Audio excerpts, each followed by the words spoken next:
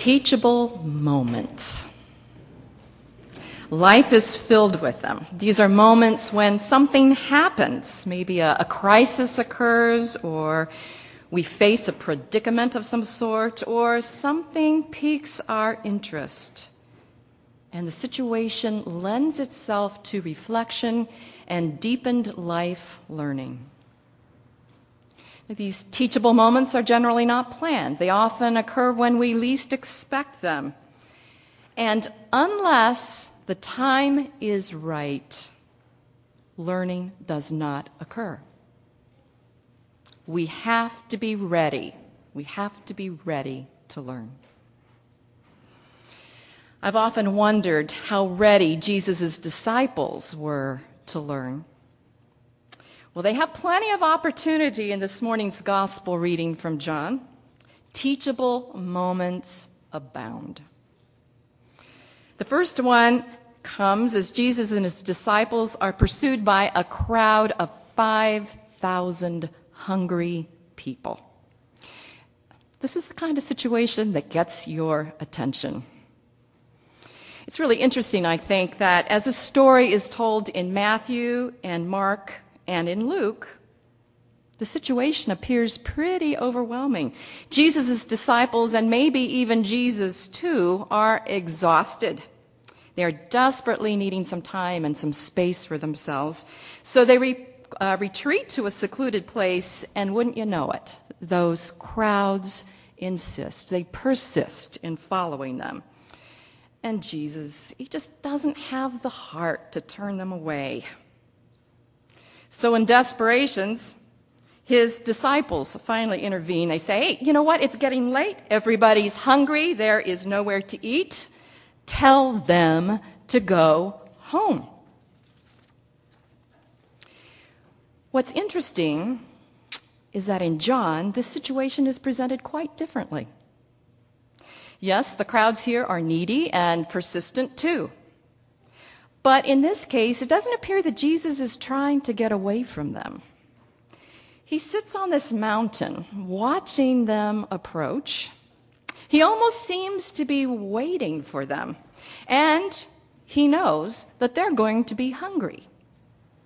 So he takes the opportunity to talk to his disciples about it. Where are we going to get food for all these people? He names the predicament that they will soon find themselves in, surrounded by 5,000 hungry people with expectation of being fed. And he uses this predicament as a teachable moment, an opportunity to engage his disciples about what they're learning on their journey together. Now, Jesus' disciples aren't really into this teachable moment thing, at least not now. They simply see the immensity of the need that is quickly approaching them and the scarcity of their own resources to deal with it. All they see is the impossibility of what Jesus is asking them to do. Feed this crowd? You got to be kidding. Philip points out that it would take at least 6 months' wages to feed this mass of people a little bit. And Andrew notes that the resources that they do have, 5 barley loaves and 2 fish, aren't going to go very far. But while they focus on the impossibility of the task at hand, Jesus focuses on the opportunity at hand. The great challenge facing them is an opportunity to watch for what God is going to do. And as these disciples watch, they will have a wonderful opportunity to learn what this God, who is so intimately connected with Jesus, is all about. Now, Jesus, of course, doesn't say all this. His teaching style is sparse on words, heavy on action. So he takes the role of Jewish host and has his disciples seat their guests, all 5,000 of them. And then he gathers up the resources that they have, meager though they be.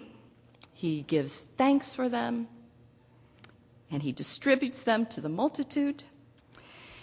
And what Jesus divides among the crowd, God multiplies, so that every one of his guests gets as much as they want, so that everyone is satisfied.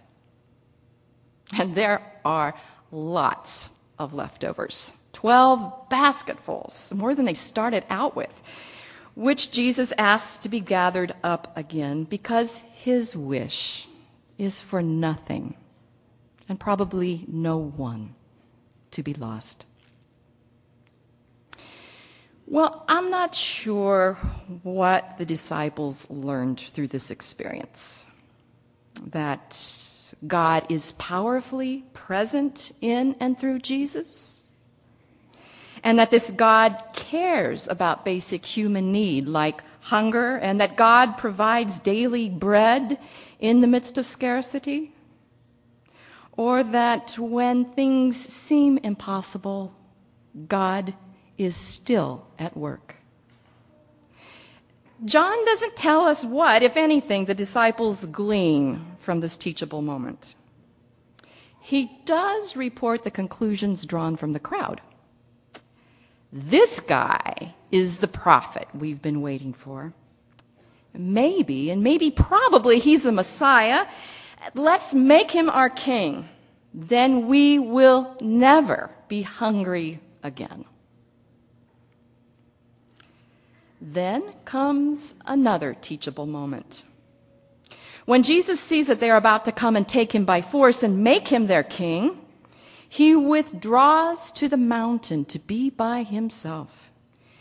He clearly prefers solitude with God to the power of kingship.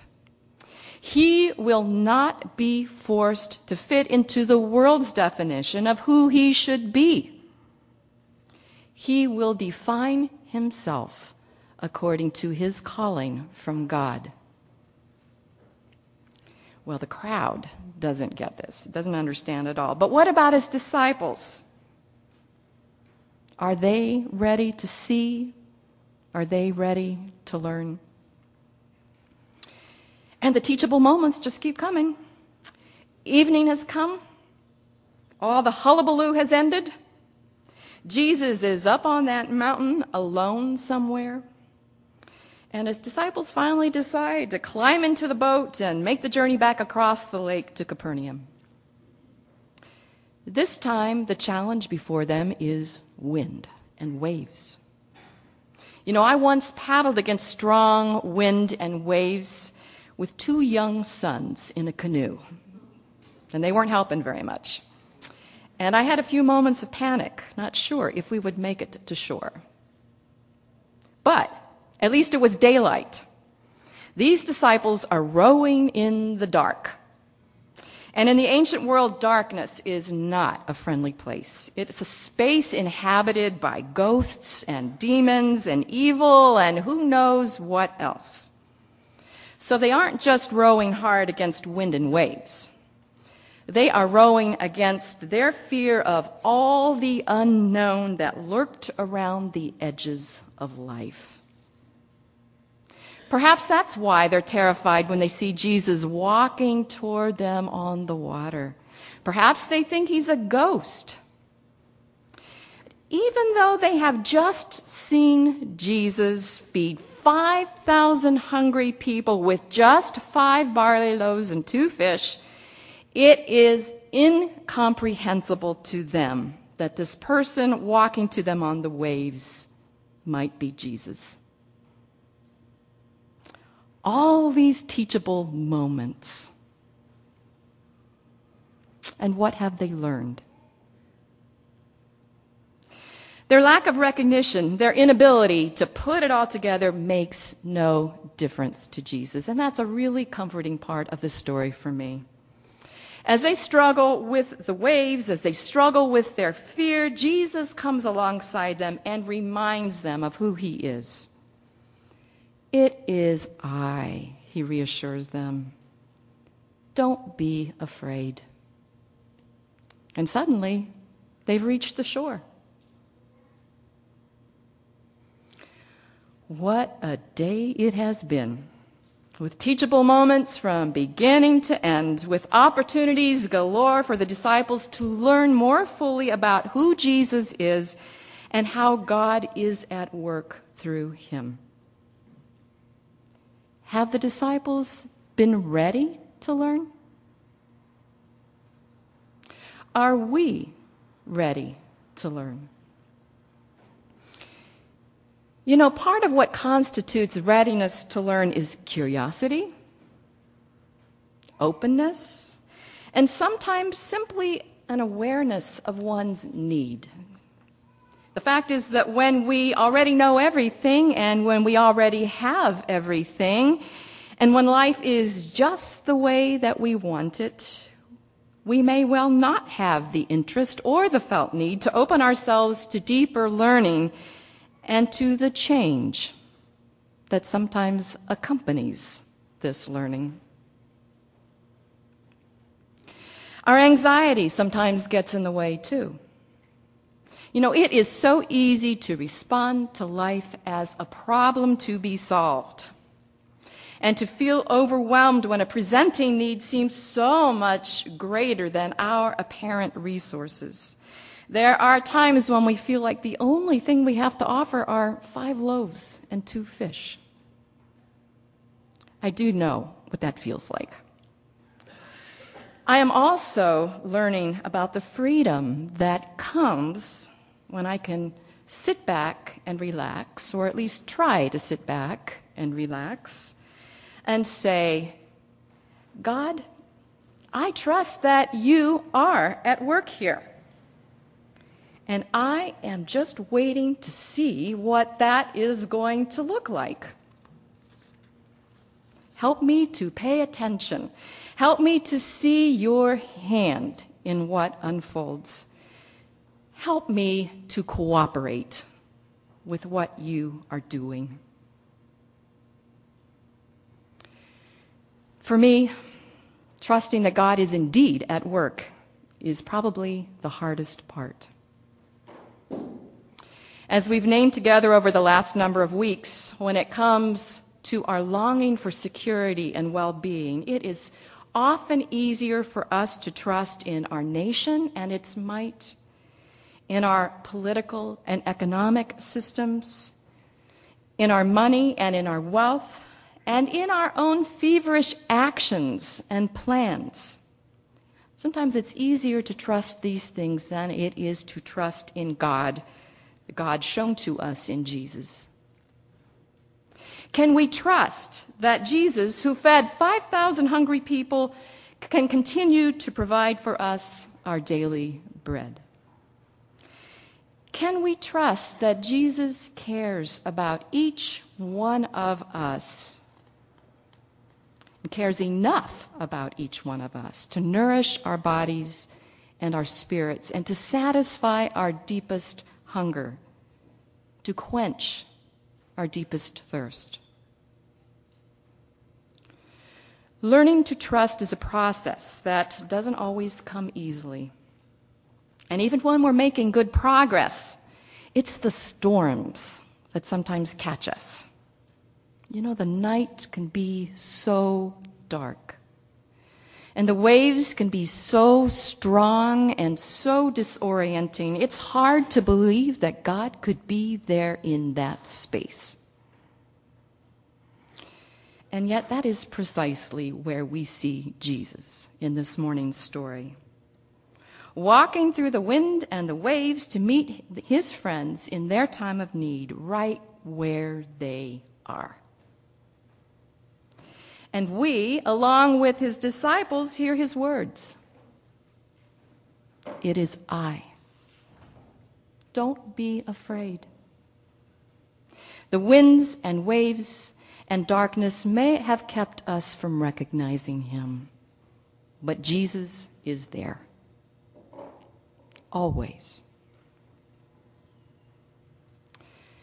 And so there we have it. A story about hunger, a story about storm, a story with many teachable moments as Jesus enters into the midst of it all, pointing to the God of love who sent him into the world and who abides fully in him. Pointing to a God who reaches into our lives with nourishment and assurance and rest and healing and new life. May we watch as the story continues to unfold in our own lives. And may we be open to many more teachable moments along the way as we journey with Jesus. Amen.